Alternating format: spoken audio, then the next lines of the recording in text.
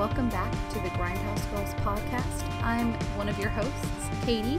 My co-host is Brittany, and this is a podcast about many strange and spooky movies. We cover a lot of independent movies and a lot of horror movies, and we do want to caution before starting the podcast that listener discretion is advised, and a lot of subject matter we cover is not appropriate for children and can be quite sensitive. So if that sounds like something that's up your alley, keep on listening. If not, thanks for stopping by. And on to the podcast. Hi, I'm Katie. Hey there, I'm Brittany. And this week on the Grindhouse Girls podcast, we watched a movie that I picked, and I'm sorry, Brittany. We picked a movie. I picked the movie. I have to take responsibility for this. I picked Dogtooth. It was originally released in 2009, but I don't think it got released in America until 2010, so everything says 2010. Greek movie by Yorgos Lanthimos, who everyone probably knows because The Favorite 2 years ago won a bunch of Oscars, deservingly so. He's made 2 dark comedies, and then he made a drama that I saw called The Killing of a Sacred Deer, which I always want to call The Sacred Killing of a Deer, but that's not the title. It's just really long. And I saw that. That was my first Yorgos Lanthimos movie I saw, and I saw it, I think, last year, and I saw it by myself, and it was very disturbing, but nowhere near as disturbing as Dogtooth. Yeah. How do you feel, Brittany? I'm really sorry I made us watch this. I want to give everyone a big, disclaimer that this movie, me and I think Brittany feels the same way, was much more disturbing than I thought it was going to be. And personally, it's unsettled me quite a bit. Yeah, I was actually really, really excited because, guys, so usually, I'll let you know, me and Katie do most of our talking. We save a lot of our talking for our podcast. And so, usually, Katie will, check in and be like, oh, did you watch this? And I'm like, yeah. And then she'll be like, I can't wait to talk about it.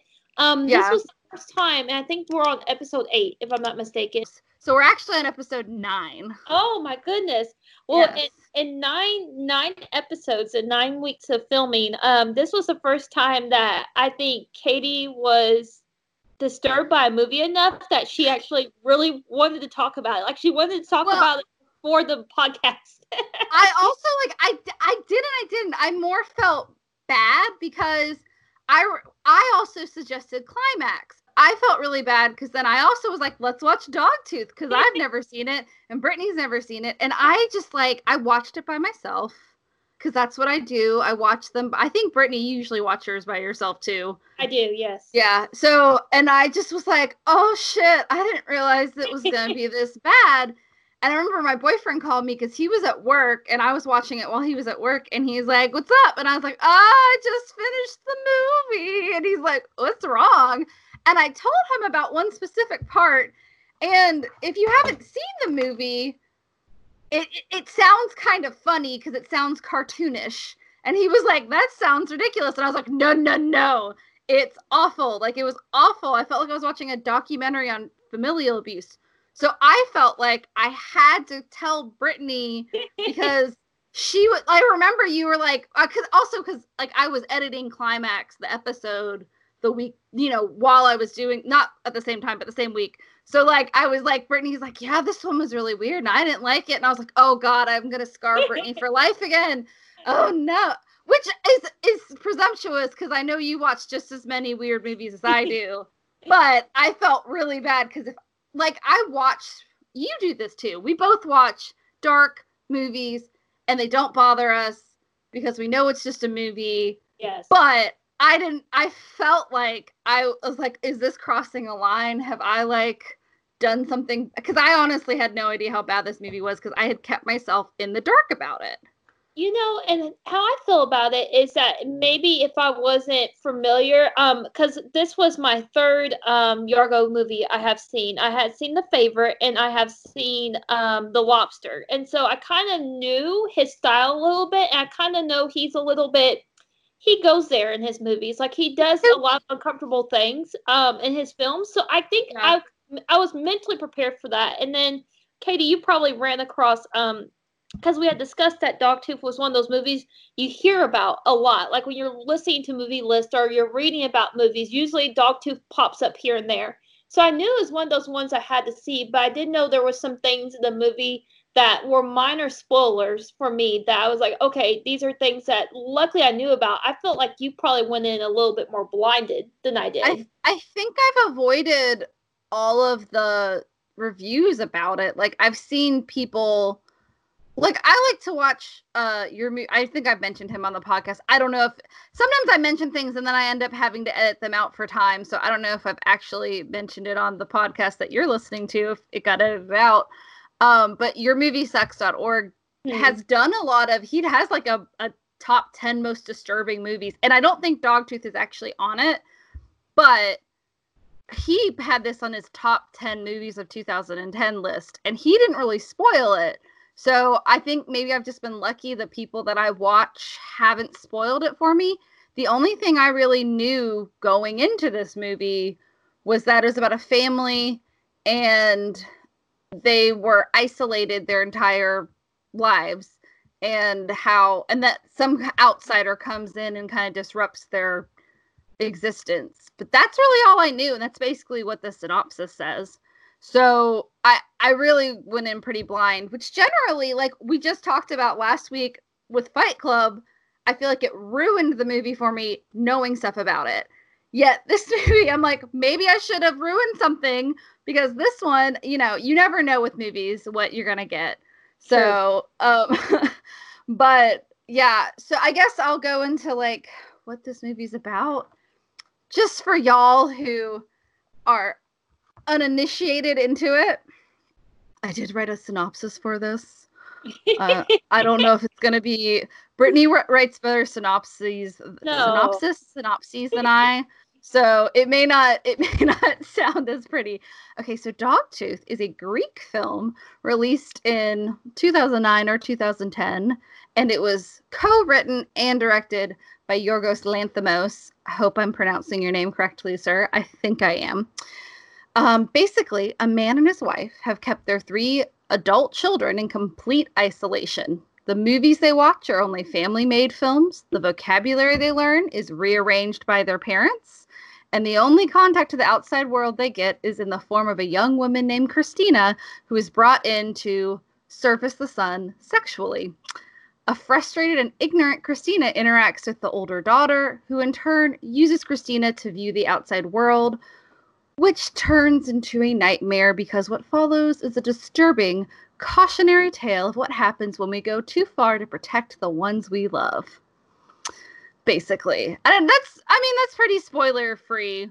But basically, there are these children who aren't really children, they're adults, but children of these probably in their 60s parents, and they live in this very beautiful little like I would call it like a country home. It like has a gate all the way around it, like kind of like it's in Greece, but it kind of reminds me of like rich people in the Hollywood Hills. It's like a compound, right? It is kind of like a compound, but it's a beautiful house. They have a pool, and apparently, like, because the movie's so claustrophobic, because it basically stays in like 2 places. There's just the dad's work, because he's the only one that leaves the house, and then there's the house, and they got this beautiful house with a pool, and it's gorgeous, but it's the only thing the kids ever know, and it just basically is kind of a disturbing movie after that, because sheltering your kids is not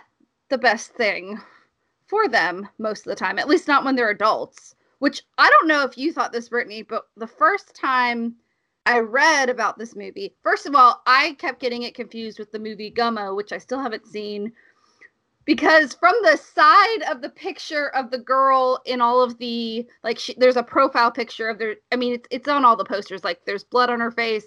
She looks a lot blonder in that picture than she is in the movie. Like, she's kind of like dark blonde like me, but she looks a lot blonder, and I thought it was Chloe Sevigny, who I think her partner, boyfriend, I don't really know what their relationship status, but someone she was dating made Gummo and a bunch of other movies that she's been in. And she's, you know, she's one of these actresses that does a bunch of random stuff. She'll do anything. Yeah. In a good way, not in a bad way. She's just like open for anything. Very versatile. Yes, I really like her a lot. Although sometimes she's in movies that are trash, but you know what? It's fine. You're working and that's all that matters. But I thought that it was her, and then like I looked at it closer, I was like, oh, that's not her. So I knew both those were, and they're both on like disturbing movie lists. So I just like melded them together in my stupid brain, basically. So I didn't understand that they were adult children. I thought they were teenagers, which I guess because of the content, they probably couldn't have had children be in this movie because there's a lot of adult content in it, more than I thought was going to happen. I think I have to look that up. I'm glad you brought that up because what I've learned the hard way is that with actors is really hard to tell their ages too, because there's been some movies where I'm like, oh, she's like in her early 20s, and it's like, oh no, she was 17 when she filmed this movie. She just looks older. And you have that opposite where you'll see 30-year-old actors not always convincingly playing high schoolers in TV shows. Yeah. I actually looked up their ages because I too was curious about like how old they were. And the actress who played the youngest daughter was 19 at the start of filming, which I was like, okay, like to me, like, you could see someone maybe their late teens and early 20s, these situations potentially happening. Did you feel that way? Yeah, I mean, she looked the youngest. And sadly, this is really sad. I don't know if you read this, but that actress has passed away. I did not know that. The actress that played the youngest daughter? She died. Yeah, her name's Mary Tassori?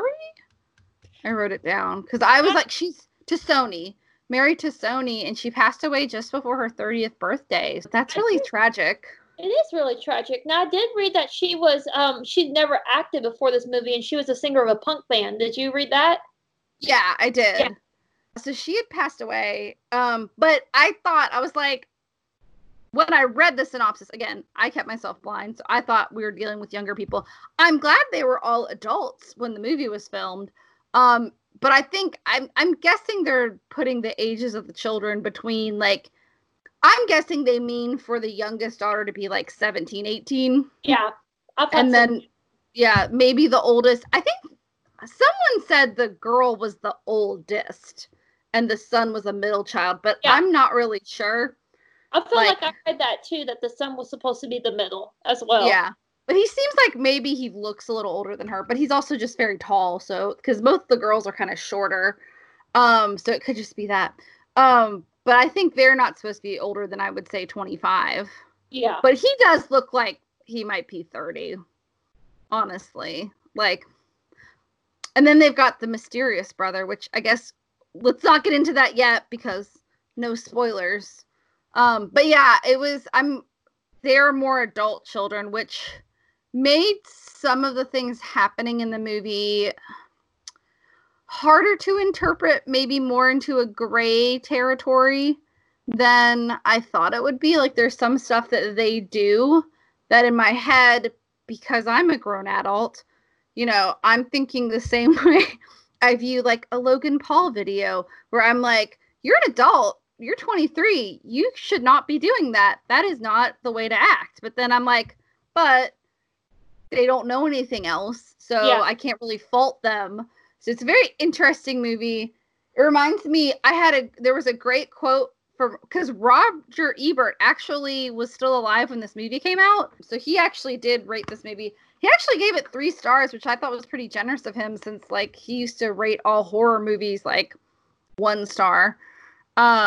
But he gave it 3 stars when it came out. And then this is my favorite quote. This is a quote from RogerEbert.com, his review of this. He said, "Dogtooth is a bizarre fantasy that takes the concept of homeschooling to squirmy extremes." Which I was like, yep.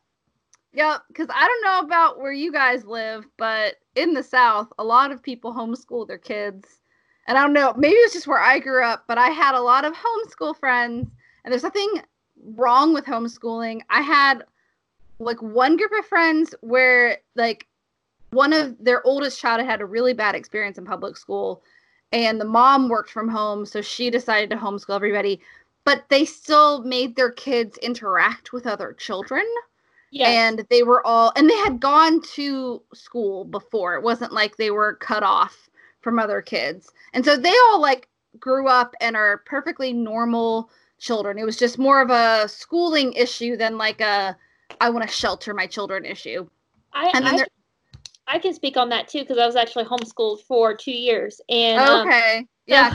You actually were in the trenches. So what happened with me is that I was in normal schooling until I was in 5th grade, and we moved around a lot. And I was in a Kentucky school. I'm originally from Indiana.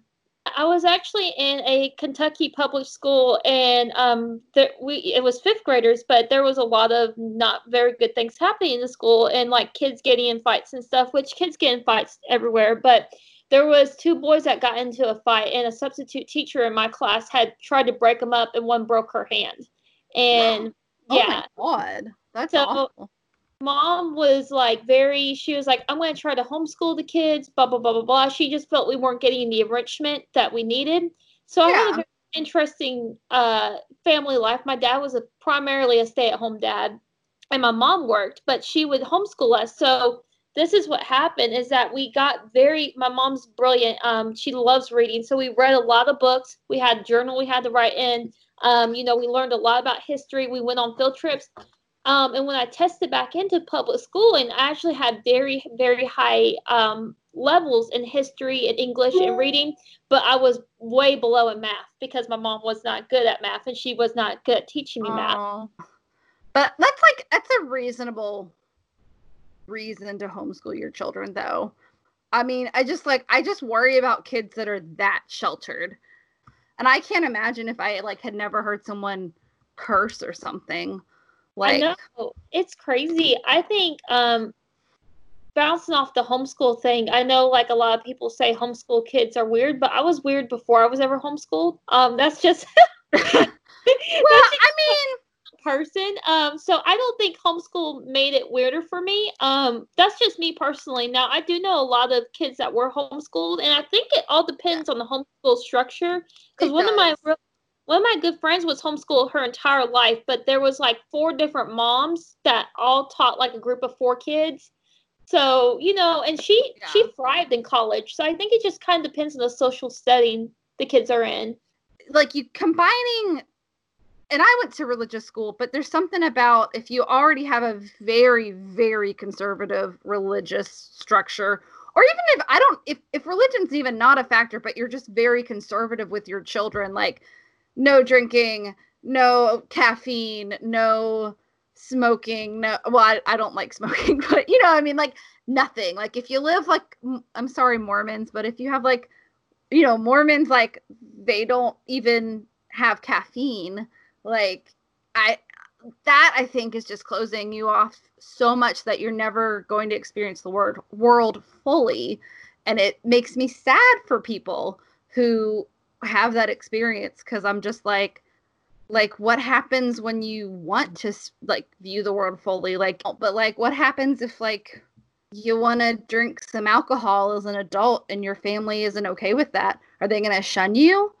And that's, I don't know, I was getting homeschool vibes this whole movie. I was just oh my God, this is so oppressive. And I'm not even that much of a let your kids do whatever they want. I do think you should discipline children if they're misbehaving, but you shouldn't treat them like a science experiment, which is what the people in this movie do. Oh yeah. And I think that's what bothered me the most about it was the fact that, yeah, these people just treat their children like a science experiment. I guess let's do if we want to recommend anybody to this movie, and then we'll go spoiler free. You go first, Brittany, because I just went on a tangent. You could. I love it. I actually would recommend this movie. That being said, I would not recommend if someone was just I don't like violence. I don't want to be. If someone, my mom is one of those people that she's she wants to watch a movie and be happy. She doesn't want to watch a movie and see someone get abused or hurt. Which I don't think anyone sets out to watch a movie and just get enjoyment from someone being emotionally abused or manipulated or physically abused, but I think there is really thought-provoking ideas that happens in this movies, and it's definitely a great conversational piece. So I would recommend it. I would say if you watch Lars von Trier, if you watch Michael Hanke film, then I mean this is going to be a piece of cake for you. Like like I know that's awful to say. That doesn't mean that it's a movie for everyone. But if you love film, I would say definitely watch it once. Just watch it once. So yeah, I mean I'm gonna agree and disagree with you. I too think if you like films and you want to be a filmmaker, it's kind of like how I felt about Climax. It's a well-made movie. Like my parents, I was trying to explain. Like I told them to watch Hereditary because my mom loves Toni Collette, and I knew they could handle it. I don't think my dad liked it as much, but they at least like were talking about it with me after they watched it, you know. And like my mom was like, I kind of want to watch The Nightingale, but I really don't want to watch someone get raped multiple times. And I was like, you know what, I The Nightingale. Because that's what everyone has brought up The Nightingale to me that I've talked to about this movie disturbing me. All of my friends that I was like, oh, this movie messed me up. Even my friend Kat, I love you, Kat. And she's actually been like listening to the podcast. So thank you for listening to the podcast. Kat is my absolute like oldest best friend. Where was I? What was I saying? We were talking about you recommending this movie and why you would, yes. and like you would agree and disagree. Yes, I agree that if you like films and you can handle disturbing movies, I would say watch it. But just the fact that I got really unnerved kind of worries me because I feel like I'm pretty like tough when it comes to movies. And the fact that the violence that happens, there is a lot of violence in this movie, and the violence that happens does not cut away. You actually have to endure it with the characters, which makes it powerful, but it's definitely, I wouldn't call it tasteful, but my parents were talking to me about it and they're like, what movie are you reviewing this week? And I told them, and I was kind of explaining why this one I wouldn't recommend they see it, and they were just kind of like, well, it doesn't sound like a very good movie. I'm like, no, it's a good movie. It's well made, it's well acted, it's an interesting idea, it's just really rough. And I kind of thought it was going to be more of a, like, funny, like, not funny, but, like, darkly humor movie. Like maybe there would be some, like, funny jokes. I think there are some jokes, but I wasn't sure if I was supposed to be laughing or not. That being said, I agree with Roger Ebert because he also said it's like a car wreck and you can't look away. Yeah. So I do think, you know, I don't know, if you like movies and you're okay with disturbing content, definitely watch it. But proceed with caution on this one. You know, I kind of don't recommend it to the general public personally because I don't know. I had a really weird reaction to this movie. But yeah, that being said, let's go to spoilers. I did write some lovely questions to ask ourselves. I don't know. We're trying something new every week. We'll see if the questions help us. We love feedback. I was about saying this is the part we love feedback. So if you're like, I like the questions, it's like, let us know because then we can tell us. Anyways, so the first question is, of course, the first one I wrote down is kind of heavy. So I guess to get into spoilers, if you haven't seen this movie, but you don't care about spoilers, basically what happens is, this is so weird. So the dad goes to work every day, and they've constructed this whole alternate reality for their children where the outside world is dangerous and you can only leave the compound in a car, or else you'll be killed by house cats because they are your ultimate enemy. Then they tell them that they had a brother who left the compound and is living in the wilderness. So they keep like throwing things over the wall to feed their brother.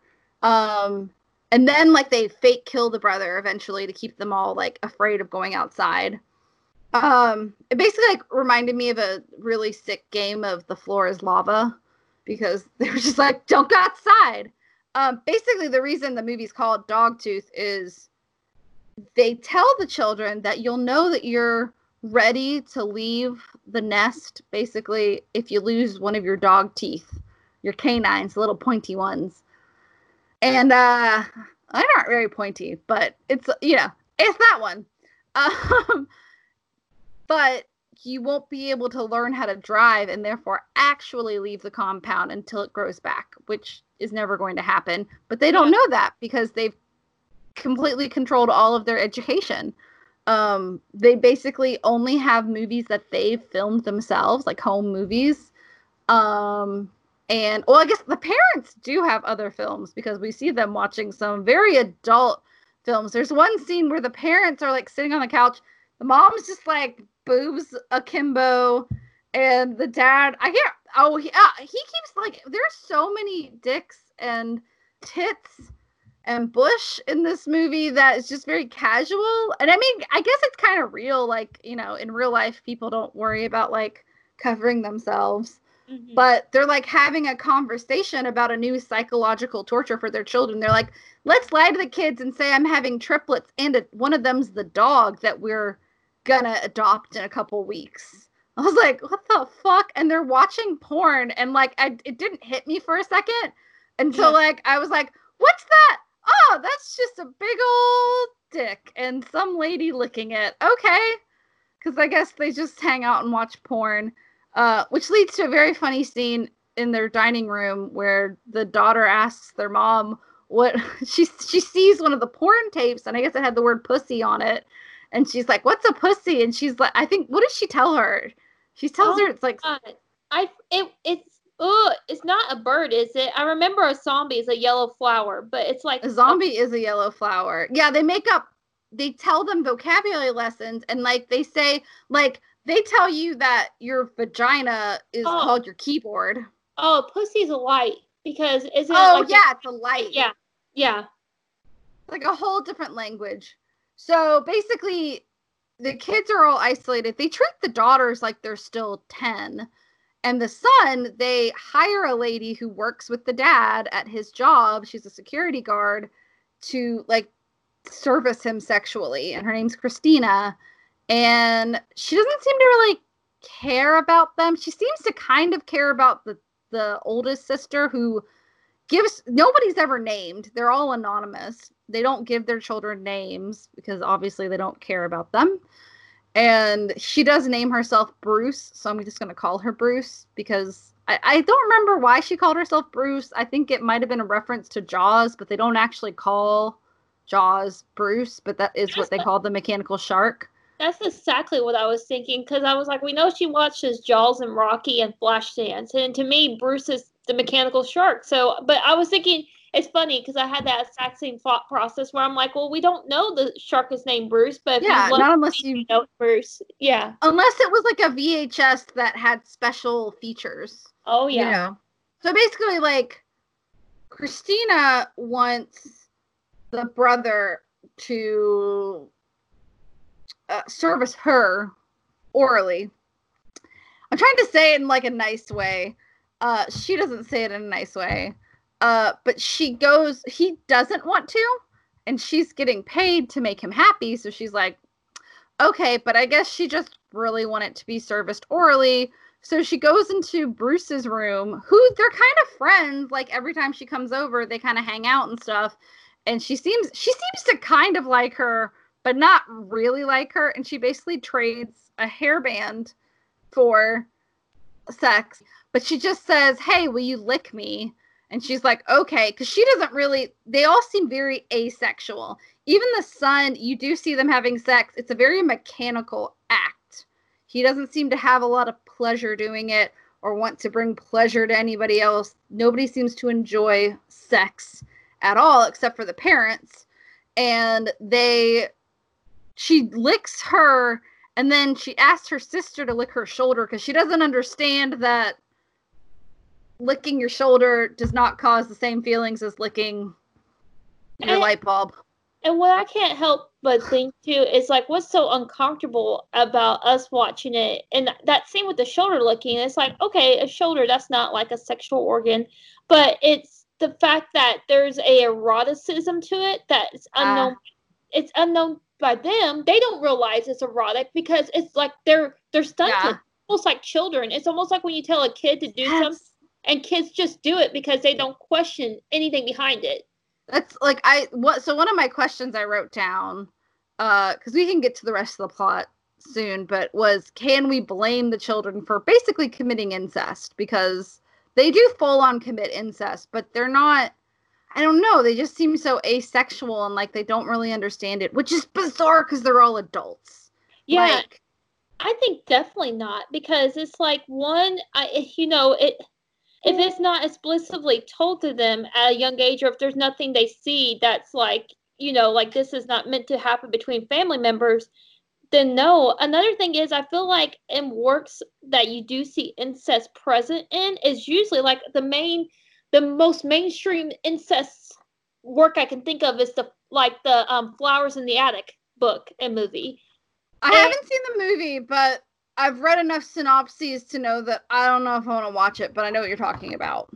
Well, it was like huge in the 70s, and it's like a whole book series. And the main reason the brother and sister end up falling in love is because they're stuck in the attic with each other for years. So, I mean, surely if you're exposed to no other humans your entire life and you are a human, your hormones just take over at some point. Yeah, I mean, but the thing is, like, none of them, the thing that complicates it is that none of them seem to be sexually driven at all. Like, any teenager, by the time you reach adulthood, have probably had some kind of sexual feeling, even if you haven't had a sexual encounter. Like, most people, your hormones drive you a little bit, even if you, like, don't meet another person. I feel like at some point, one of them would have touched themselves at some point. Like, but it seems like they haven't, which is why I feel like it was written with younger children in mind, like, but they couldn't do that, and so they made them adult so they could do everything fully. Because if you had tried to do this plot with actual children, I think people would have a totally different view on it. Yeah. But I guess we're just supposed to, it's kind of a suspension of disbelief. But yeah. Because my very first note in this movie is we see the sex scene between Christina and the son, and like you said, it's very mechanical. There's no like raw emotion, no nothing there really. It's just essentially fucking. And I can't help but think I wouldn't even call it fucking. It's just intercourse. Yeah, and boring, gross word for it. Yeah, because like fucking's like primal, maybe, or passionate, right? Yeah, like. Okay. Maybe. I don't know. Right. I think it depends on your definition of sexual encounters. I'm not an expert. I'm not Dr. Ruth. The very first note I have was, is there no safe sex? Because I'm like, unless Christina's on birth control, there's no condom, there's no nothing.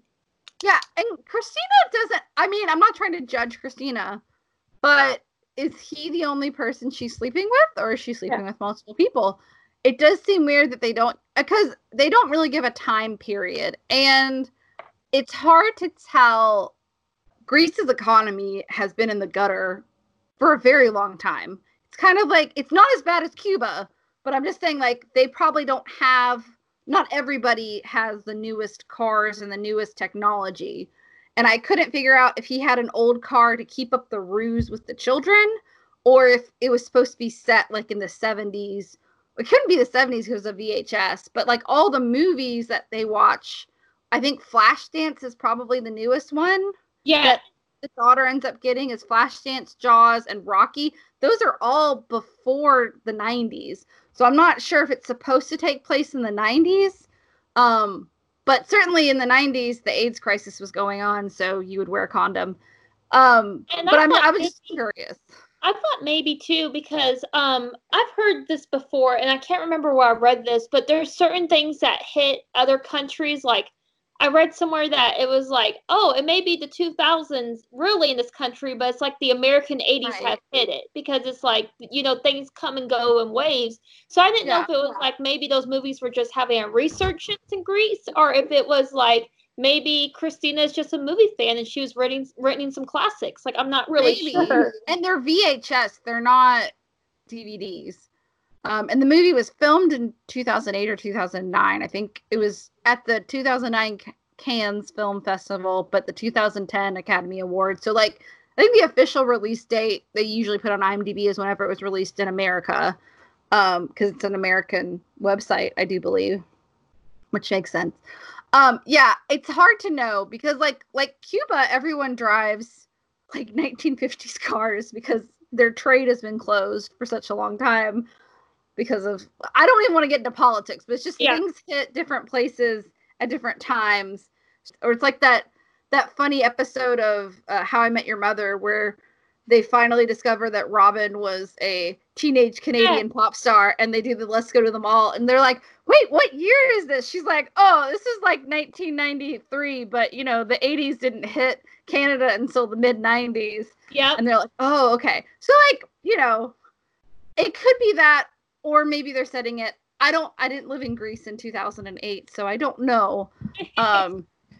But or maybe like, but all of it could just be that they're trying to keep up the ghost, you know, of like this is technology, because if they change anything, like if you got a TV that automatically picked up satellite television, then your kids can watch satellite television. Yeah. You know, and it just makes me wonder how long they could keep this ruse up, you know. But I don't think you can truly blame the children for committing incest. It's just, it's very uncomfortable. The licking stuff was really uncomfortable. And then, so like, basically, Christina is trading things for sexual favors with Bruce, the older girl. And she has these VHS tapes, and Bruce was like, whatever I think she was trying to give her hair gel or something. Yeah. She's like, that's not good enough. I want the movies. And they're like library movies. So she's like, hey, but you have to return them to me. And I, you know, but I guess she just, like this, is there no one else in her life that she can have service her sexually, orally? Like, why do you have to have it with somebody? Like, I don't know. It just seems like she knows that she's taking advantage of those people.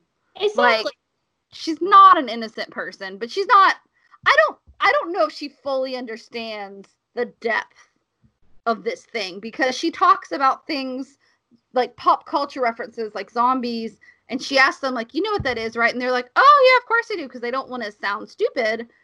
But like, you can tell the way they act, like something is not right, something is very wrong.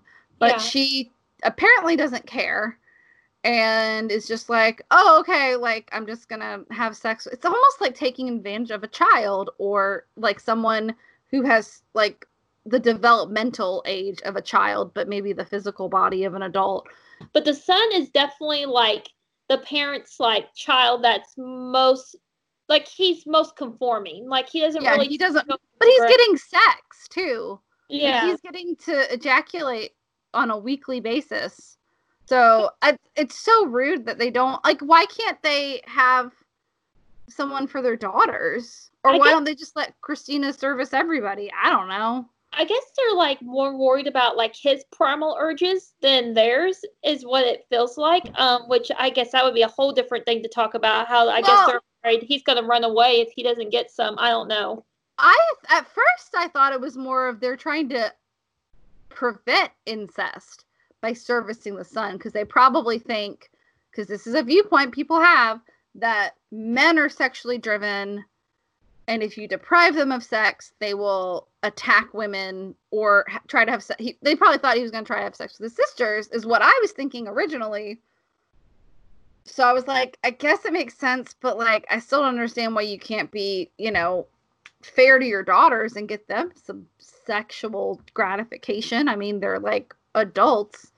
But then when Christina doesn't work out, because basically they're like, they find the VHS tapes, which this was the worst two scenes for me until the last scene that was the worst. But these two scenes really hit me hard, because there's some violence in the movie, like they're so childish, but because they're adults, it's just so harmful. Like, they get into this spat about something very trivial, and one of the daughters like takes a butcher knife and slices her brother's arm because she's pissed at him. and she acts like a 5-year-old, and it's like, well, that's because you're treated like a 5-year-old. Of course you're going to have that maturity level. But it's like, you know, a little kid, remember like that vine of that little boy running around the pool, and his mom's like, what do you have? And he's like, a knife. And she's like, oh no, like, that's funny. Like, he could hurt someone, but probably not terribly because he's like 4. But when you're an adult and you decide to stab your brother because you're upset, that's really harmful. Well, yeah, it's like, and you grew up with siblings, and it's exactly like children. That's what they are. It's like, you know, when it's like my brother, I mean, multiple times, I don't think he meant to hurt me because he just wanted to really hurt me. I think it's just he was mad and he wanted to do something. My sister was really good at the psychological torture, and me and my brother weren't as good at it, so we would just like push each other, like physically, like we were more physical fighters. And but I mean, again, like that's probably the worst thing that one of us did to the other. I think I scratched my sister's face once, and one time we almost fell down the stairs because we were fighting at the top of the stairs, but we didn't, thank God. But I mean, like, that's all, like, everyone's, like, accidentally punched their sibling too hard. Yeah. And then you feel bad about it, and then you have to apologize, and then years later, you're like, oh, shit, that was really stupid. But, but, like, we were children, so it really wasn't, you know, that big of a deal. Back to the movie. So Christina's trading like sexual favors, and again, like, I think maybe they're letting Christina sexually service him so he doesn't have incest with his siblings. But when they find the VHS tapes, the dad is like, I hated this scene. He basically is like, hey, get me the duct tape, which, you know, if I'm really nitpicky, that wasn't duct tape. That was like masking tape, or packing tape, but whatever. It's fine. It was probably a translation issue. He's like, get me the duct tape. And he tapes the VHS tapes to his hand and just beats her over the head. And I just didn't, like, they don't cut away. And I don't know what they did, if it was a camera trick or if it was actually something very soft, or she just took them.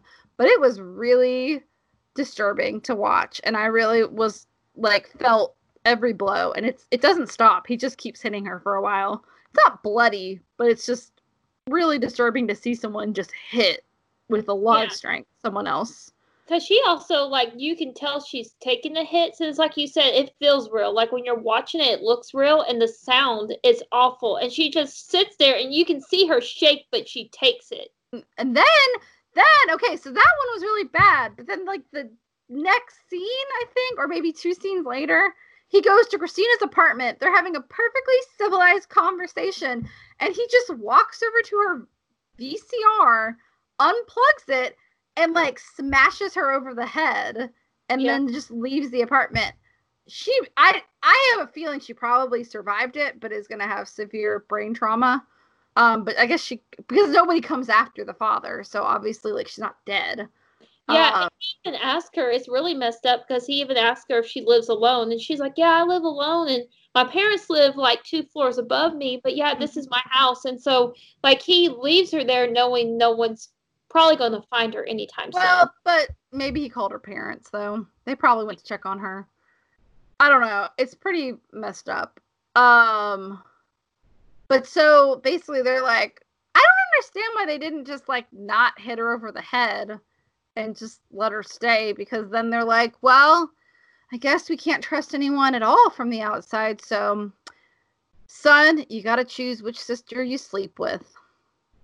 And that's a weird scene, because they're just all he has his eyes closed, both of his sisters and him, why did he have to be naked, by the way? I don't know why he had to be naked, but they're all in the bathtub naked, and he just like feels everybody's bodies and is like, whose body do I like more?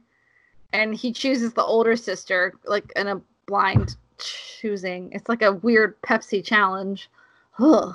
And the mom just, like, kind of gets her ready to have sex with her brother, and then they show it. Yeah. And there's no condom there either, so I'm like... Yeah, and there's also, like, did no one like, if this is her first time having sex, it's generally not very comfortable for most people, and she's obviously not comfortable in her, like, none of them have empathy for each other. So, like, they do care about one another. Like, they're always, like, hugging each other, like, a little too close, because, well, but, like, they are, like, they care about each other. They seem to, but also, like, they don't really have empathy, because if you had to have a sex, like, I'm going to say this, like, the brother probably felt like he was compelled to have sex with his sister. There wasn't a way out of it. He doesn't really seem to care when she's obviously uncomfortable and in pain. Like, wouldn't, it's like the whole Tyrion and Sansa thing. Like, yeah, I'm supposed to have sex with you, but I'm a good person, so I'm gonna let you come to me.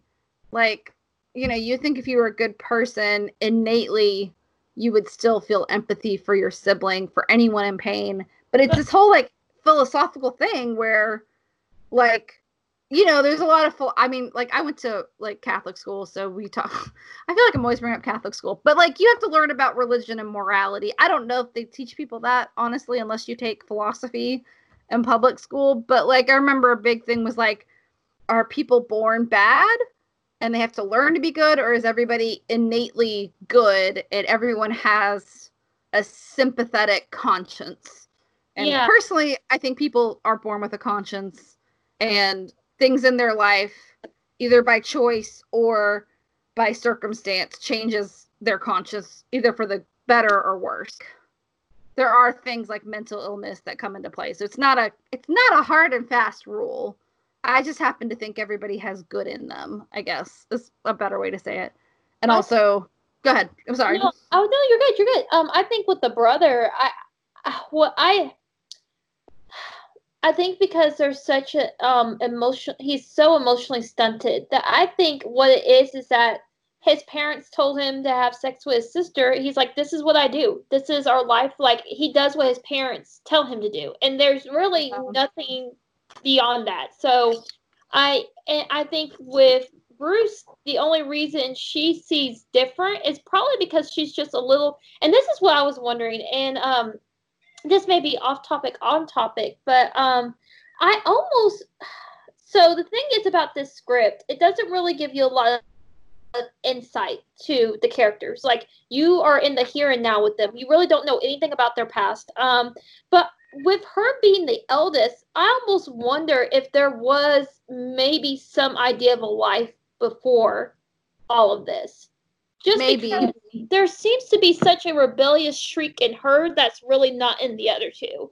And I'm like, is it because that's just who she is as a person, or is it there's something, just like I remember, I texted you, I said, I don't know what it is, but part of me is like, okay, so we talk about this fake brother that I know we were going to probably circle back around to. Yeah. But I can't help but wonder, I'm like, did they lose their first child and that's the reason they're doing all of this? Like, was the brother really real? Yeah. I'm unsure. I mean, I think you could be correct. Is it something where maybe they had a child, something happened, and they decided with their next child that they weren't going to let them experience the world? Because the younger two children seem very complacent in their circumstances. They don't seem to want to rebel. The only thing the youngest daughter really does is she wants to lick her sister all the time. But that, I don't know if that's, it's not really rebellious, because she just thinks that's what she does it to her dad. Oh, that's so weird. The whole thing's so weird. It's such a weird, the licking stuff is weird.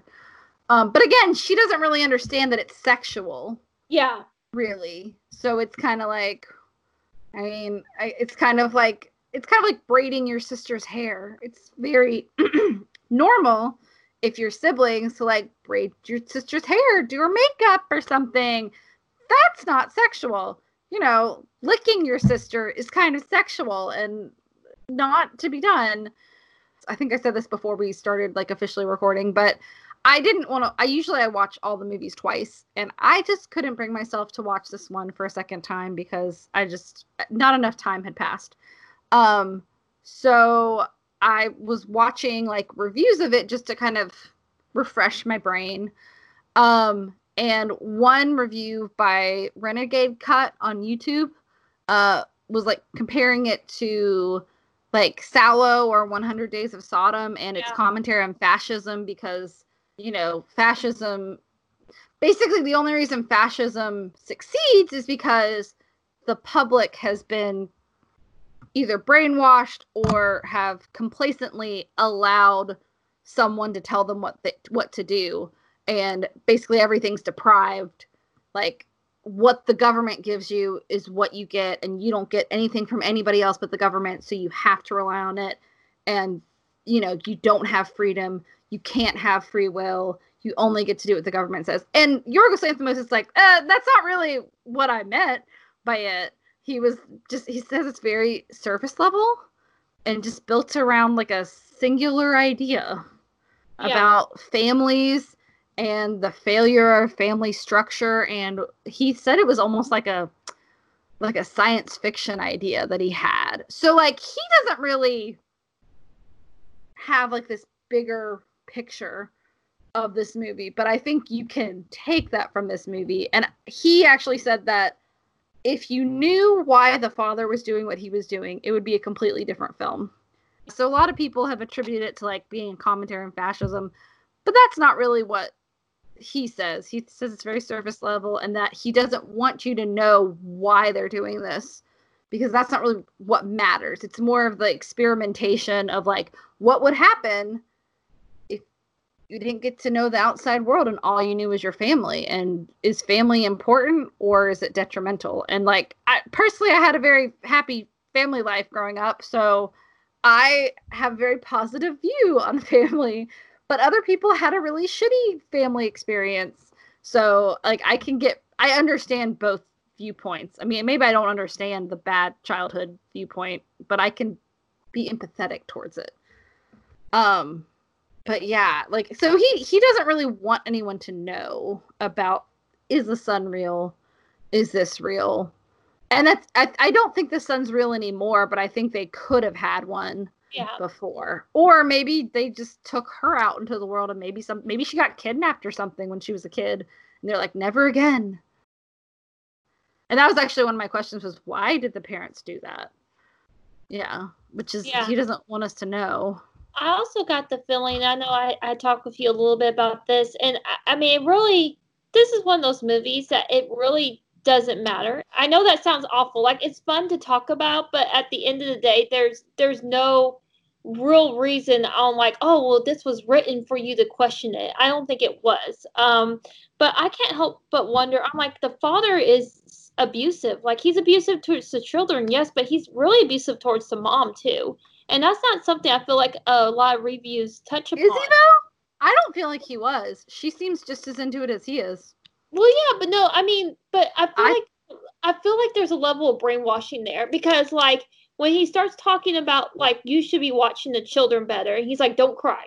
And do you like remember? No, he says don't cry because the children will see it. Yeah, but it's like he doesn't. It's like he expects her to do everything with the children. She's not leaving the compound. Like, she's literally calling him to even ask for chocolate and just stuff like that. Well, yeah, but that's just because, I don't know, just, I guess I think about it like, you know, people that really, really had to quarantine, one person gets chosen to go to the grocery store. Yeah. I feel like she made the choice to stay at the compound. They said one of us gets a job and brings in food, and one of us stays with the children. And she seems to have consciously made that decision. I don't think she's brainwashed, because she comes up with the thing about, ooh, I should have triplets, and then the dog. Like, she's also the one who's recording the vocabulary lessons at the beginning. So I don't think she's a victim in this. She just seems like she's just as complacent, and I view them both as equal tormentors. I think he has a more active, she does some really shitty things to these kids, and she seems to enjoy it. She doesn't even seem to be sad when she's getting her daughter ready to bang her son. Like, she seems cool with it. Like, I think she's completely complacent and complicit, and I think she is an active member of this torture. Yeah, and I don't mean it like I think she's a good person or anything like that. but I just feel like he's more of the mastermind. Like, she may do things, Maybe. but it's like he's probably the one who I feel like if there was ever a prequel to this movie, there wouldn't be. But if there ever was, I feel like he would be the one to come up with this idea. Like, something just tells me that's him. Yeah, but also I feel like, I don't know. I also feel like they seem to, if anybody has any kind of compassion for each other in this family, they seem to have a more equal relationship than they do with any of their children. Yeah. And they do seem to like they actually have sex because they like having sex. Like, he does have that weird mechanical sex with his wife once, but then they're also like watching porn topless and stuff. So like, obviously they have a healthy sex life. They just are psychopaths. It's kind of like, I don't know, serial killers having sex over a dead body or something. Like, it's very morbid and creepy.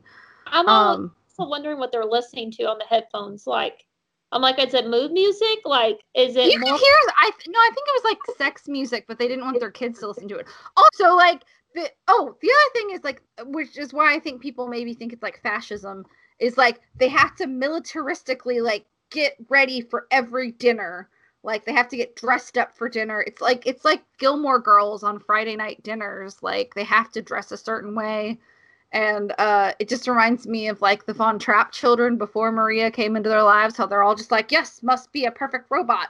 The dad's like, do you want to listen to your grandfather? And he starts going over to a record, and I was like, are they gonna play Frank Sinatra?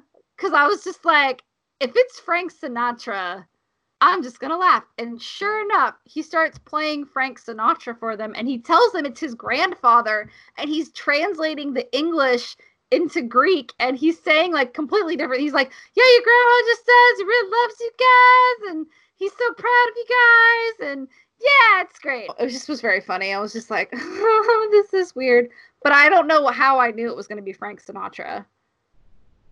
It was just, I don't know. I was very excited. Intuitive. I guess. Also, everybody likes Frank Sinatra, right? We were talking about brother and sister sex, so I guess we should touch upon a little bit of the last half of the movie, like the last 15, 20 minutes. Yeah, so after they get rid of Christina, and the brother and sister have to have sex with each other, there's some great scenes where Bruce, the oldest daughter, just keeps quoting like really good movies like Jaws, and she like pretends to box like Rocky. By the way, that was like, I knew exactly what, I didn't even see the VHSs. I didn't see what they were at first because I was like, I don't, maybe not paying enough attention because I was disturbed by it. But I was like, oh, she watched Rocky because like she's doing, it was great. And then she does like Jaws. Anyways, so the daughter like is like quoting all these movies, and she quotes, I don't remember what movie it's from, Rocky, but she quotes. Yeah. Is it from Rocky? Yeah, I feel like she quotes Rocky and Jaws verbatim. Like, oh no! After she has sex with her brother, she quotes something like, "I will kill you, bitch." Yeah, it's like if you mess with my clan again, I'll fucking kill you, bitch. And was it Braveheart? I was wondering that too, because maybe because I actually looked up that quote and I could not find that direct quote. So I was kind of wondering, but when she said clan, I was like, is it something to do with a Scottish film? And Braveheart does seem like the obvious choice. Okay, so she starts quoting all these movies, and then they have a dinner. I think it was supposed to be for like the parents' anniversary or something. Yeah. And they're dressed up for dinner, and the son's playing the guitar, and the two girls are dancing, and the youngest one gets tired and sits down, but the oldest one does the Flashdance dance almost verbatim, which I've only seen Flashdance once, although it was really good, and I was mad at myself for not seeing it earlier, but I didn't really get it until she was doing like the arms in the air, legs running, little in place dance move. I was like, oh, it's Flashdance. So she and her parents and she gets really like manic and like out of breath, and then she eats a bunch of cake, and then she goes in the bathroom. Oh my God. So I have to say, I don't know. So you probably feel the same way I do. I've seen so many movies And especially so many scary movies that literally, I mean, sometimes there's like jump scares that will get me, but this scene, the first time she hits herself in the fucking face with the weight, I screamed out loud. I went, oh, and I had to physically look away. I couldn't keep watching. I was like, and then she just kept going back for more. She decides if she's not gonna naturally lose her dog tooth, she's ready to leave, and she just hits her. It's like it's a 2-pound dumbbell because I have one of those, and she just like hits herself in the face with it, and there's blood everywhere, and she just keeps going until it falls out, and then she leaves the tooth there and quietly walks to her dad's car and gets in the trunk and just closes the trunk. And then everyone, why did they not look in the trunk? I'm glad she got out if she survived and all, but why didn't they look in the car? Like, it was parked inside. They like look everywhere, but they don't look in the car trunk. I was like, okay, that's all right. I guess they were so frantic that they forgot their own rules that you have to travel by car to be safe. That's a good point. Yeah. So do you think she survived? Oh God, it is so open-ended. She never gets out of the trunk. I want to believe she did, but at the same time, with the tone of this movie, I don't feel like that would be something that would happen in that universe. Like, I know. No, go ahead. No, I mean, I think the sickening thing about them teaching them the wrong vocabulary words too is, let's say Bruce survived, she literally would not be able to function in the world because everything she knows is wrong. Like, basic things are wrong. Yeah. I mean, I think if a social worker took her in, or like if she got help, but you're an adult by that point, so I don't know what they do for you if you're an adult, but like if a child was found like that, you would definitely have a social worker who would take care of you and maybe get you counseling if they could. Although I don't know about Greece. I assume they have social work, human services. I'm sorry. Health and Human Services. I assume they have a department like that in Greece. But I don't really know, because again, their economy's been kind of down the tube, and apparently they have a lot of unrest in Greece, but it's a beautiful country. But I don't know. But if you're an adult, I don't know if anyone would be able to help you. I feel like she would be taken advantage of very much. But yeah, I kind of, as soon as she shut the trunk, I was like, oh, she's gonna suffocate. Which, I don't know, it depends on the car. Some cars, you can breathe. Some cars, like, I know the car my parents had, I used to, like, for fun, this sounds really bad, but for one thing, people knew where I was. They knew I was out in the front yard, but I just decided I went to lock myself in the trunk. But, like, I knew how to open the, like, seat to get out, to escape. Like, I just thought I was like playing, like, I'm a spy and I'm stowing away and then I'm going to get out. But, if I had been stupid or unlucky and something didn't open, then I would have suffocated. And I was thinking about, there was like a kid, I can't remember where it was, but there was a kid who got stuck in his trunk and had his cell phone with him and called the cops, but they couldn't find the car in time, and he like suffocated to death. I read that. I went down a rabbit hole recently, and Taylor was like, "Stop! Like, please stop!" Because I would be like, "Oh my God, honey!" And like, I was reading about these weird deaths, and some of them were so disturbing. I had to like vocally tell him like the death I was reading about. Like, and that's one of the ones on there. He was in his high school parking lot. Yeah, and they couldn't find the car. Yeah.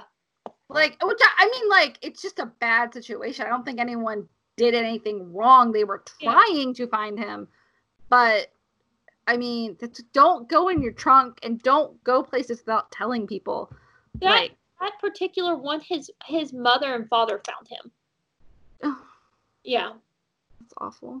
Yeah, and that's where it's stories like that I'm like, you know what? Maybe the government's tracking me, but I don't care. I already have my GPS on my phone. Well, I usually have my GPS and my location on because if something happens to me and I don't have cell signal, I want them to be able to find my body.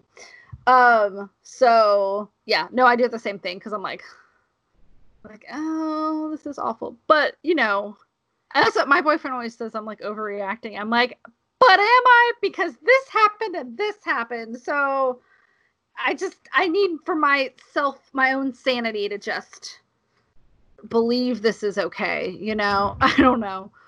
But yeah, it's left very open-ended. She never gets out of the trunk, so that we see. She could, maybe she is alive. I hope she's alive, but I'm like, when she didn't get out of the trunk, I was thinking it was like a Parasite ending where it was like, yeah, it's never gonna happen, kids. That's, you know. But yeah, I mean, it's a well-made movie, but it is very rough to get through. And there are some moments of levity, but also like it's so disturbing, and like everything is just very dark. So this was a rough one. I do think. Go ahead. I was about to say, how did you feel about like so I was thinking about this earlier, wanted to bring it up because you were talking about how like the brother really didn't have emotion, like when he was having intercourse with his older sister or with Christina, but that kiss that he planted on the younger sister's lips, that kind of seemed romantic.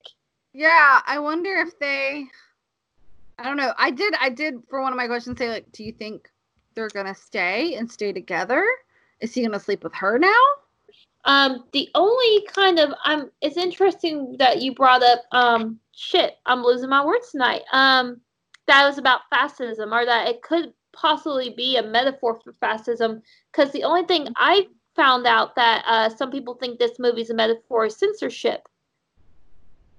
I can see that. Yeah, I mean, I think there's definitely something to be said about censorship and just depriving people of living their lives. Yeah, and I also like all the reviews I watched, everyone just assumed that she's still alive in the trunk. But I'm like, did people not know that you can suffocate in a trunk? Like, air runs out. Like, that's why it's really bad when people get buried alive accidentally, because oxygen does run out eventually. So I was like, am I being dark natured? Because usually I'm pretty optimistic, but I was like, oh, she's dead. Oh, she is very dead.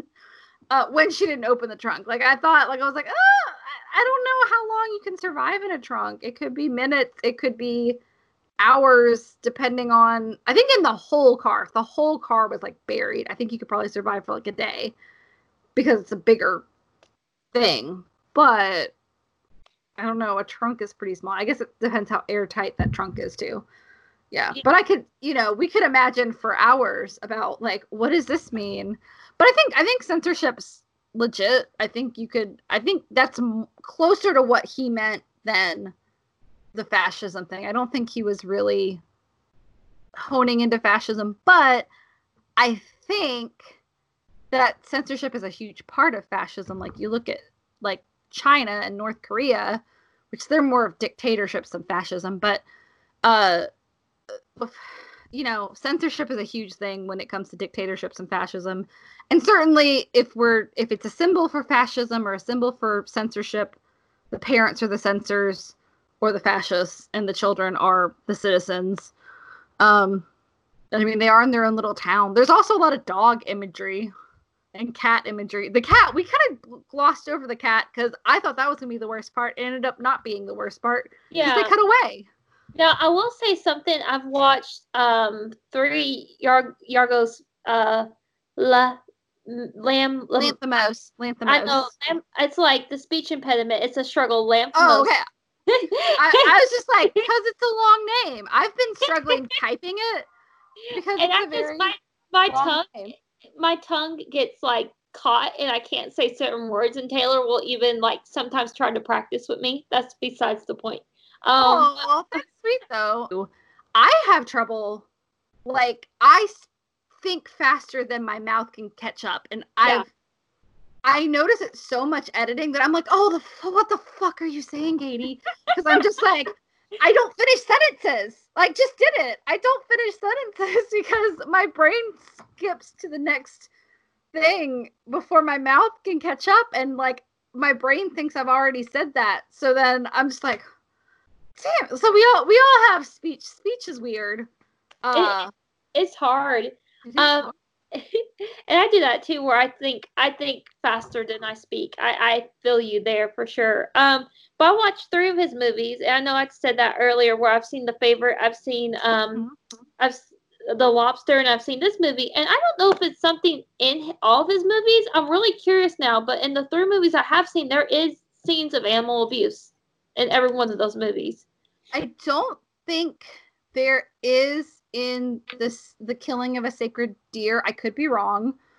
But there is a theme of animal abuse because like in the title. So I don't know, maybe he really cares about animals and therefore thinks it's like the worst thing you can do. Or maybe he doesn't. I don't know.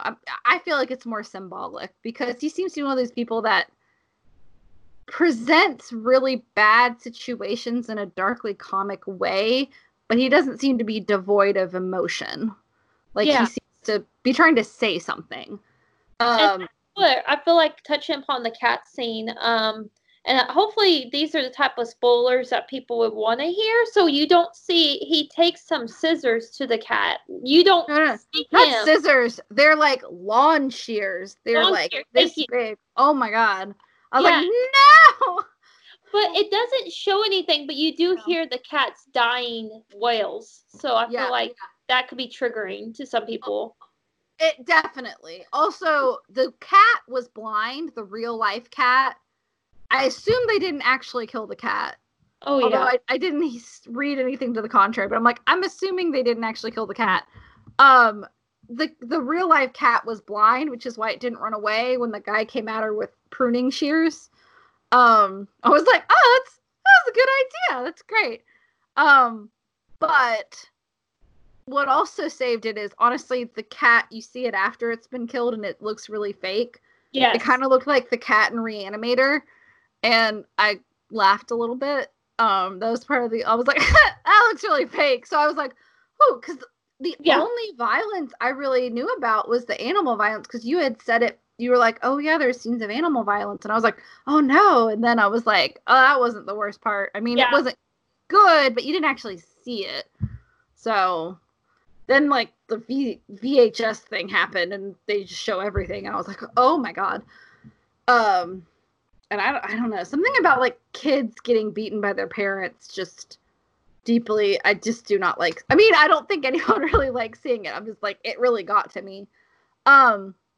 Yeah, there's another thing. There's Yorgos Lanthimos. I guess if we're kind of getting off the plot, he's a very singular director.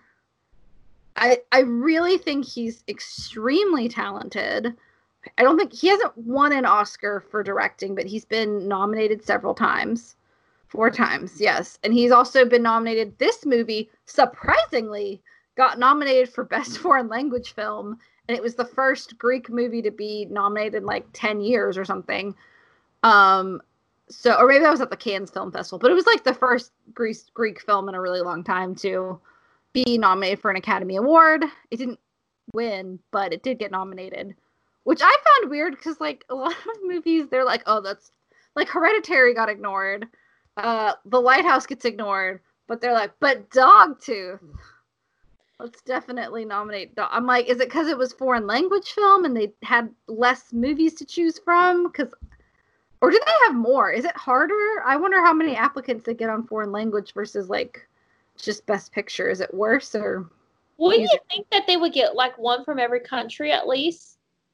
Well, not every country produces professional Academy Award movies. Like, think about like what do they call it? Is it Hollywood? What do they call it? Bollywood. No, not Bollywood. In the Congo, from like who killed Captain Alex? Oh my god. Have you ever heard of that movie? Oh my god. So there's like a phenomenon in some African nations, a lot of poorer places, that they don't really have access to like a real movie theater, and they kind of make their own movies, and they have this thing where they have a movie DJ who, it's like having a running commentary track built into the movie. Like there's no way to watch it without this guy doing commentary track. And I'm trying to see what country. It's from Uganda. What do they call it though? Oh, I am like Wakaliwood. Hollywood, what? Wakaliwood, and this has been around way before Wakanda, and although I mean not the comic Black Panther, but before the movie Black Panther came out.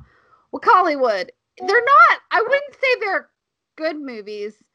Like they're basically like movies being made in your backyard, but by adults and by like communities in Uganda and other like more separated from more. No, I don't want to say third world countries, but like second world countries. That sounds really mean, but you know, like places that are distant from Hollywood.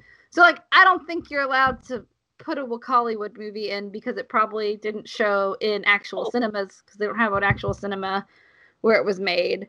But yeah, Who Killed Captain Alex is a movie to see. It's like it just makes you smile because it's like an action movie, and it's just like this community trying to make something.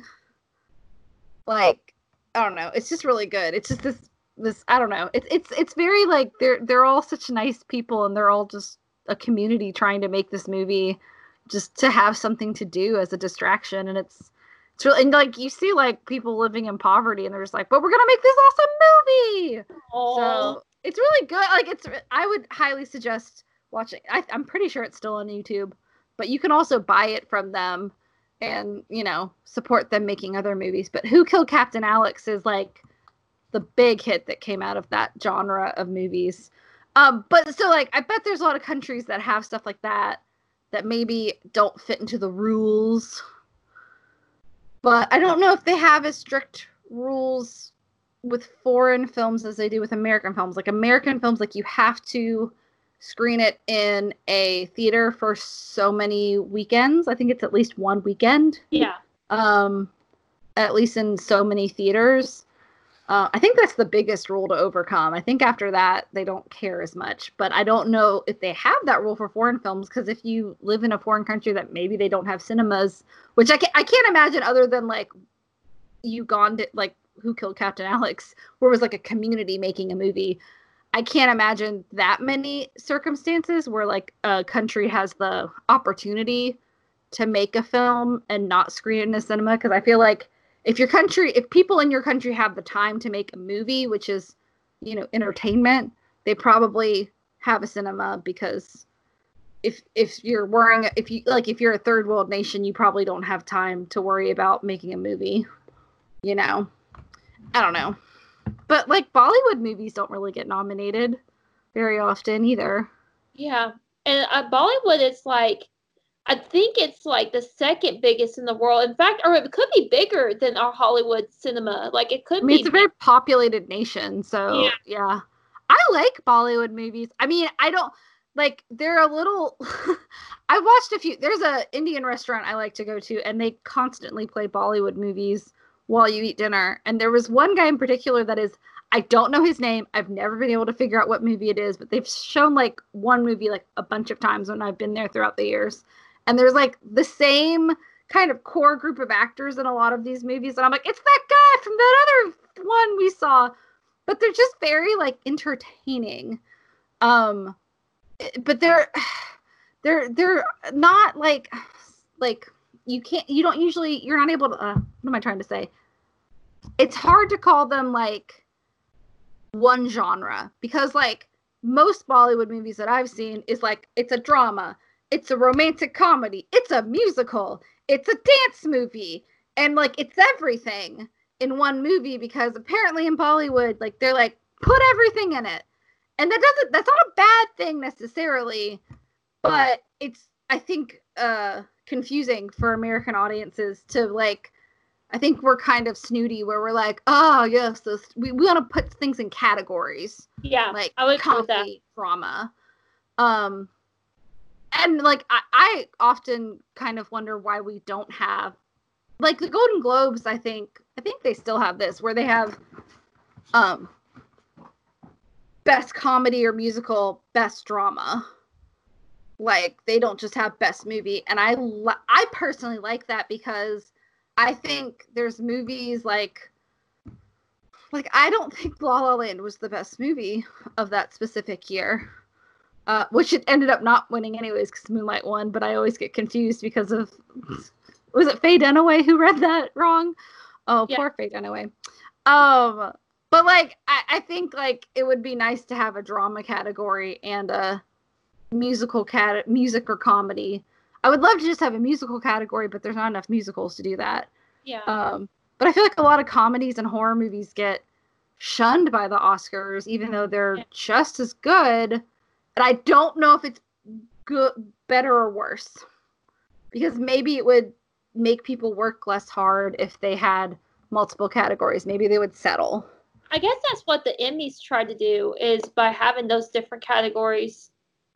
Yeah, and the Golden Globes does it too. I don't know if the BAFTAs does it. I don't think they do, but they might, because I feel like the BAFTAs does TV and movies like all at once.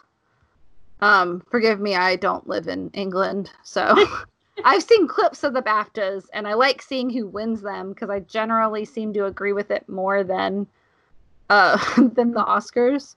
I mean, it depends on the year. Some Oscars years, I'm like, what were people thinking? I learned the hard way with the Oscars is that I usually always know what's going to get Best Picture, and my favorite of the movies nominated for Best Picture is not the one to win Best Picture. Like, every year I have a favorite movie, and every year I'm like, this is my favorite of the nominations for Best Picture, but I know it's not going to win. So, what about this year? What was your favorite then? Oh, this was hard. This was a great year for movies, and I'm not just saying that. Like, I thought it was. No, it really was. Yeah, you know what, off the top of my head, it's really hard, but I really did like Marriage Story. I still haven't seen Marriage Story. I know it's on Netflix, so I can watch it at any point. I just haven't sat down and watched it. I haven't really felt like watching a depressing marriage fall apart. It's kind of funny, though. It's not like, I mean, there's sadness in it, but it's also, there's a lot of funny, there's a lot of levity. Maybe because I'm a child of twice divorced parents, so parents that got divorced, got remarried, and got divorced again. Oh no! Wait, they married each other twice? Mm-hmm. Oh. So, I mean, maybe, I don't know. Maybe I saw a little bit more of the realness to that movie. I loved it. I thought it was amazingly acted, written, and directed. So, which one was better, Boyhood or A Marriage Story?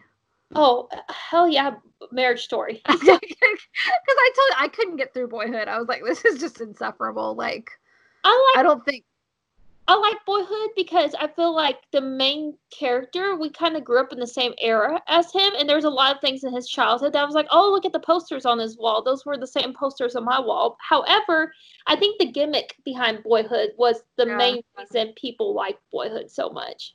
It took 12 years to make, you guys. I'm like, I don't care. Is it an entertaining movie? And it wasn't, in my opinion.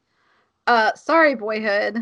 But yeah, Yorgos Lanthimos hasn't been able to win an Oscar, but he has been nominated 4 times. And I've seen parts of the Oscars, The Lobster, but I haven't actually sat there and watched the whole thing. I keep about to, and then something happens that I don't. But I have seen The Killing of a Sacred Deer, and I've seen enough scenes from The Lobster.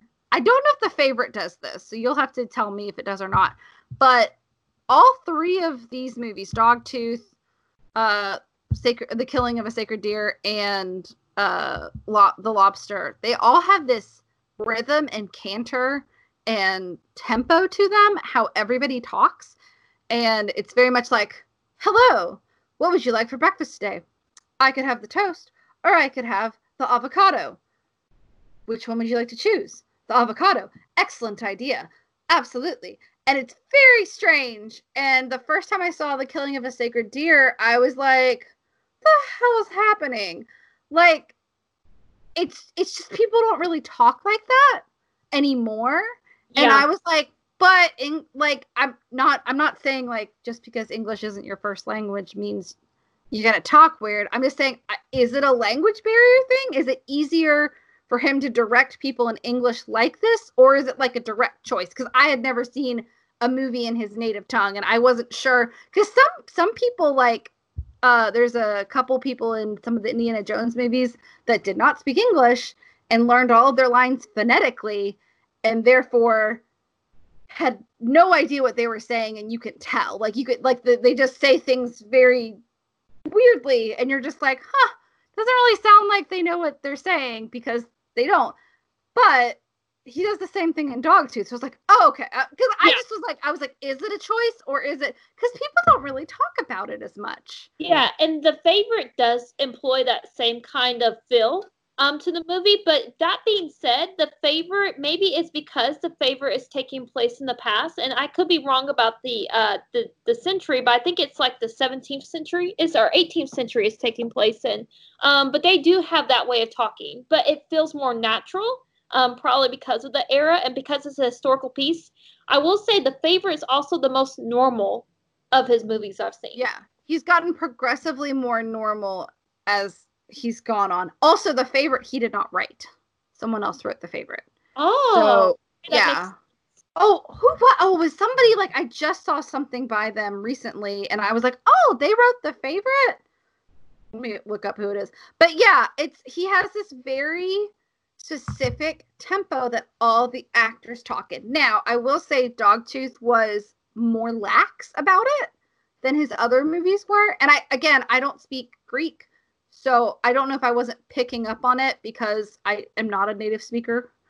But I did notice it in certain scenes. Like, I think I noticed it more in, like, the scenes where they were quoting movies that I was familiar with, because it stuck out to me. That's not how you would say that. Whereas, like, when they were speaking Greek, I was like, I wouldn't know the difference, because other than Upa, I don't really know much Greek. It's all Greek to me.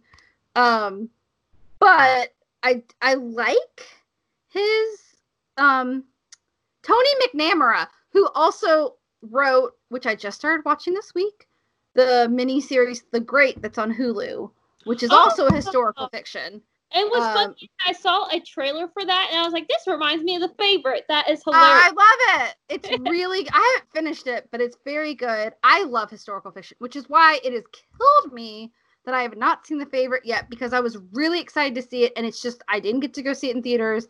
And the day I was going to sit down and watch it, it went off whatever platform I was going to watch it on. It was like the day it went off. I was like, are you kidding me? Like, I was going to watch it finally. So I will pay for it and watch it eventually. But yeah, so Tony McNamara wrote The Favorite. So maybe that's why, because pretty much Yorgos Lanthimos does tend to write and direct, but he, like, co-wrote Dogtooth. He wasn't the only person that wrote Dogtooth. He co-wrote it. But it came out of an idea, like, his friends were getting married, and he was, like, talking about, like, how families always fail and stuff, and do you even need a family? And that's where the idea came from for Dogtooth. But I like that his movies, like, there is definitely a trademark. Like, the characters are going to talk like this. There's going to be some absurdist comedy. It's going to be, like, it's not magical realism, but it's like an alternate fantasy reality. Like, a lot of his movies, like, people will say it's like a fantasy thriller. Like The Lobster, because yeah, people don't really turn into lobsters in real life, but in the movie, if you don't find a mate, you can choose to be a lobster. Yeah. And maybe find a mate then. Or then do they eat you? Again, I haven't seen all of it. I've just seen enough of it to be dangerous with it. Also, love that he's giving Rachel Weisz some screen time, because I love her as an actress. She's really good in his movies too. Like, she's one of those actresses I feel like when you work with certain directors, you have to understand the director you're working with, and I feel like there's a kinship with them, and she's just great in all the movies I've seen her in. I haven't seen all the way through either of the movies that he's directed her in, but I love her. But yeah, Rachel Weisz also was in one of my favorite movies that I've watched a billion times, About a Boy, which Toni Collette was in as well. Whoever, I don't remember who directed About a Boy, but whoever directed About a Boy really knew some strong female talent before everybody else knew that they were talented, because he really took it. I don't know if it was a chance, but, like, that movie, they're both just amazing in that. Yeah, but he's just Yorgos Lanthimos is a very singular director. He has a very distinct style that carries into all of his movies, although they're all very vastly different, and they're set in different universes. I think The Lobster and The Killing of a Sacred Deer are probably the closest related to each other because they're both very fantasy movies. Not really. There's an element to the movie that's fantastical, like Sacred Killing. I always want to say Sacred Killing of a Deer, but it's the killing of a sacred deer. It has. You haven't seen it yet, have you? I haven't. I see it's on Netflix, and I was like, I need to watch that one, but I have not yet seen it. It's really good. It's less disturbing than Dogtooth, but very. I'm not going to say anything else, but it's very depressing because it's a bunch of people unable to move, but everyone talks in that weird tempo that he gives them, and because of it, it kind of takes this really awful, depressing weight of a plot and kind of distances you from it, so you can view it like it's almost like putting a glass case between you and what's happening, because you can kind of take a step back and view it instead of like getting sucked into it, which sounds bad, but I think it's almost like a condom. It just kind of keeps you safe from this depressing ass movie.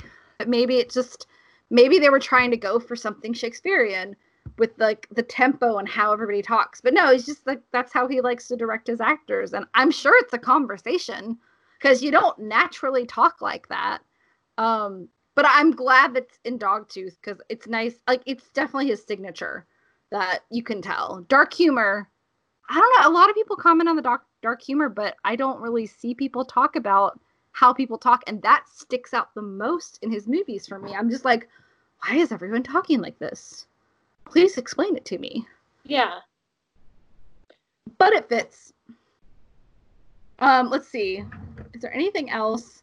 Oh, one of my questions was this movie worth all the terribleness? I think we both said, yeah, it's a good enough movie that it's okay. Is there anything else you had thoughts before we go to like ratings and stuff? No, not really. I think we covered a lot of it. There's things that like I think are interesting. I mean, I don't think that he purposely was like, I'm going to put this scene in the movie for people to talk about. But I was just wondering, the very first time I watched it, I was just sitting there, I was like, why is she cutting off the feet of her dolls and screaming? Like, I know, I thought that was going to come back. I thought she was going to cut somebody's hand off or something. I was like, what's happening? Or something, there's like some traumatic event that like, that led her to doing that. Like, I don't really know the purpose of that scene other than to be weird. And sometimes I'm like, is there a deeper thing here? Or is it just weird to be weird because this family is sheltered? I don't know. So. Or is it just because this was only I think it was his third movie completely, but his second feature film. I wonder if he was just trying stuff. Some critic had brought up, and I thought it was really, really interesting because it's not something I always consciously think about when I'm watching a movie, especially for the first time. But the way things are framed is so unique. So when he's usually framing his subjects, usually like the feet are cut off or like the top of the head's cut off. So you really very rarely see the full body in any shot. He does do that. I was wondering if it was to kind of make them less personable, so you can kind of put yourself in their situation, or if it was just to make it less awkward. Mm-hmm. Does he do that in other movies? I'm trying to think. Yeah, I noticed that a lot in this movie. I'm glad you brought it up because I forgot to say anything about it. But he does, like, I kept being like, why is everyone cut off? It almost was like there were some scenes where like people were cut off, but then they would move into the scene, which oh my gosh. Sam Esmail does that a lot on Mr. Robot. I don't know if he does it on Homecoming because I haven't watched Homecoming yet. But on Mr. Robot, he does a lot of like, he'll do close-ups, but he'll start somebody's monologue.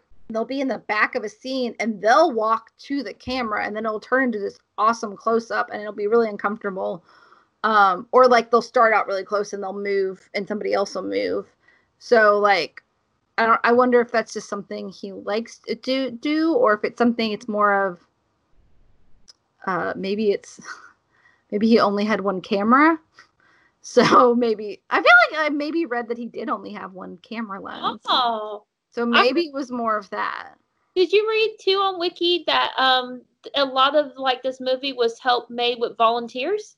Did you see that? Oh no, that's cool though. That makes sense. Yeah, I thought that was really cool. That makes sense. I bet. I mean, it seems like it's a very like homegrown kind of movie. Like all the actors seem like people. They don't really seem like actors. I don't know. I think either one's interesting. It still looks good. He only had one camera. He made it look amazing. So, I mean, I think he's a really good director. I'm glad he gets nominated. He hasn't, I feel like he's lost to people I generally like. So, I'm not sure if I'm upset that he hasn't won an Academy Award because he's only done like 4 major movies. This was his first. He's done like 6 movies, I think. And he used to do a lot of like, he helped apparently, I saw this on Wikipedia, help with the 2004 Olympics. Like he was on their like broadcasting team or whatever. Like they're like. Did you hear or did you read that his father was like an athlete and a pretty famous one at that? Oh, that's cool. No, I didn't know that. That's cool. So that would make sense why he was on their Olympics. Like if he was helping out, if your dad's like a sports celebrity, that makes sense. Yeah, I mean he probably knew everybody. There are a lot of interviews with him, but they're all about The Favorite or Killing of a Sacred Deer, pretty much. Sometimes The Lobster. But I think The Lobster kind of like, people watched it, but I think a lot of people watched it in festivals and then on demand. I don't think a lot of people watched it in theaters because I don't think it got as wide of a distribution. The Favorite, everyone seemed to like. And he has gotten like, I like that he's gotten more normal as he's gotten older. And I'm not saying like normal is good, but he still has his voice. He still directs things in his style. But he's making things more palatable. It's like what I said about Gaspar Noé. I wish his visual style and how he makes movies is so passionate and is really cool and unique. But he makes these movies that are just a fuck you to the audience. And it's like, but don't you want people to see your movies? And, you know, I get, like, we were in college for theater. We did some messed up plays. And I think there's a time and a place for messed up plays. And I don't think it necessarily has to do with age. There's a play I've always wanted to do called Buried Child. A Buried Child. Fucked up. It's a Sam Shepard play. God rest your soul, Sam Shepard. It's a Pulitzer Prize winning play. It's amazing. Buried Child is like, please, someone do Buried Child because I just want to be in that play. I will be the bitchy mom for all I care. I just want to be in that play. But what was I saying about it? What was I saying about? Oh, there's a time and a place for like creepy ass plays and movies. But I think it's nice to make movies that everybody enjoys too. Like Parasite, I think I said this about Parasite. It didn't pull any punches, but it was palatable to the general audience, and that's why it was so popular. Yeah. So, I mean, but I also don't think people should, I guess it's a double-edged sword, because then you're like, but then are you like hurting your creative freedom by putting yourself in a box? But I think Yorgos Lanthimos has done a really good job of keeping his individuality, but, you know, making his way into more mainstream stuff. Because I bet people would not believe that somebody directed both Dogtooth and The Favorite. Yeah. Okay, so ratings, I would definitely give this, if I'm recommending this to people, gore is 5 out of 5 because they do not cut away. It's not even that bloody, but it's just very shocking. Yeah. Watchability, I said without the gore scenes, definitely a 3. Well, I don't know. I guess I'm going to leave it at a 3 because then I was like, with them, 1. But then I'm like, I don't know. I feel like if you like film, you could probably enjoy this movie. So I'm going to give it a 3. Direction's definitely a 4 because it's good. And acting was a 3. Like, no one was standout, but they seemed like real people. Yeah, I mean, I don't know. Out of 10 stars, I want to give it a 6 just because, like, I can't recommend it to people. But it's really well made. But it's just really unwatchable. Like, I couldn't bring myself to watch it a second time. Could you? I probably could, but not for sheer enjoyment. Like, I wouldn't just be like, I'm going to watch Dogtooth tonight. But if, like, someone was like, I'm watching Dogtooth for the first time, and I, like, had a bowl of popcorn and my phone in my hand, I'd probably sit down in the room with them. Yeah. Yeah, I didn't take notes as I was watching it because I usually take notes the second time so I can pay attention to it the first time. And that's why I had to scramble today and I was writing stuff down what else? Oh, there was even I completely forgot about this. There's even a really good line where when they're at the dog training facility, he's like, "Do you want a friend or an animal?" And I was like, "Oh, his children that he treats like animals." Yeah. Which I think was a reference to Sallow, which is what the guy in the YouTube video that I referenced earlier said. But yeah, what would you rate it out of 10? I would say a 6.5, maybe 7 at the highest. I feel like it takes a lot for me just to give a film a bad rating because usually I can appreciate any movie. Now there's some movies that are just awful. They just suck. But this movie, I could appreciate what he was doing. I just didn't necessarily like it. Yeah, I mean that's I just didn't enjoy it. It was kind of like Climax, but I enjoyed Climax more. Yeah, honestly, at least Climax had some cool visuals and the dance sequences are really cool. It's enjoyable up until it's not.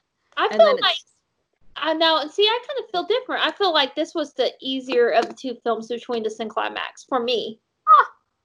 And maybe it's because Climax is that one kind of tracking angle, so you really don't feel like you get a break. And with Dark, there is some breaks. But they also cut away when it gets really violent, and then they come back when they show what's her face, Lou, cutting her arm, but then they kind of cut away when because you don't know why there's blood on her hands. She just brings her hands up, so I don't know, but they do show a girl with her hair on fire, so I don't know. I don't know why I was okay with that one. But what was your rating for rate this phrase rating? What are we gonna name this episode? We're probably gonna have to go, but you're probably gonna have to come because the only thing I don't have one. Katie, this one's really, really bad. What is it? I was thinking rated L for licking the keyboard, and I was like, oh my gosh. So bad. The keyboard thing, when she said she called it a keyboard, it just stuck out to me, and my mind could not get off the keyboard word. Let's see. Rated. There's so many offensive things in this movie. It's hard to come up with something that doesn't evolve around something. I know. Okay, so I guess we're gonna rate it. This was a group effort this time. We're gonna rate it rated S for sparkly sexual hand baths. So we've named our episode, barely, but we named it. And I guess if we hate it, we can just change it and it'll be fine. So that's what tentatively it's rated S for sparkly sexual headbands. But I think, Brittany, it's your turn to choose a movie. So what do we want to watch? Were you up to, did you want to do Under the Silver Lake? Yes. Okay. Yes. I love that movie. Where is it streaming on? Amazon Prime, it was. Okay. Okay, so we may be doing a double feature of Under the Silver Lake and It Follows, unless it takes too long. Let's plan on doing it because he's only 2 movies, I think. It's 2 I've heard of anyway. David Robert Mitchell, that is the director's name.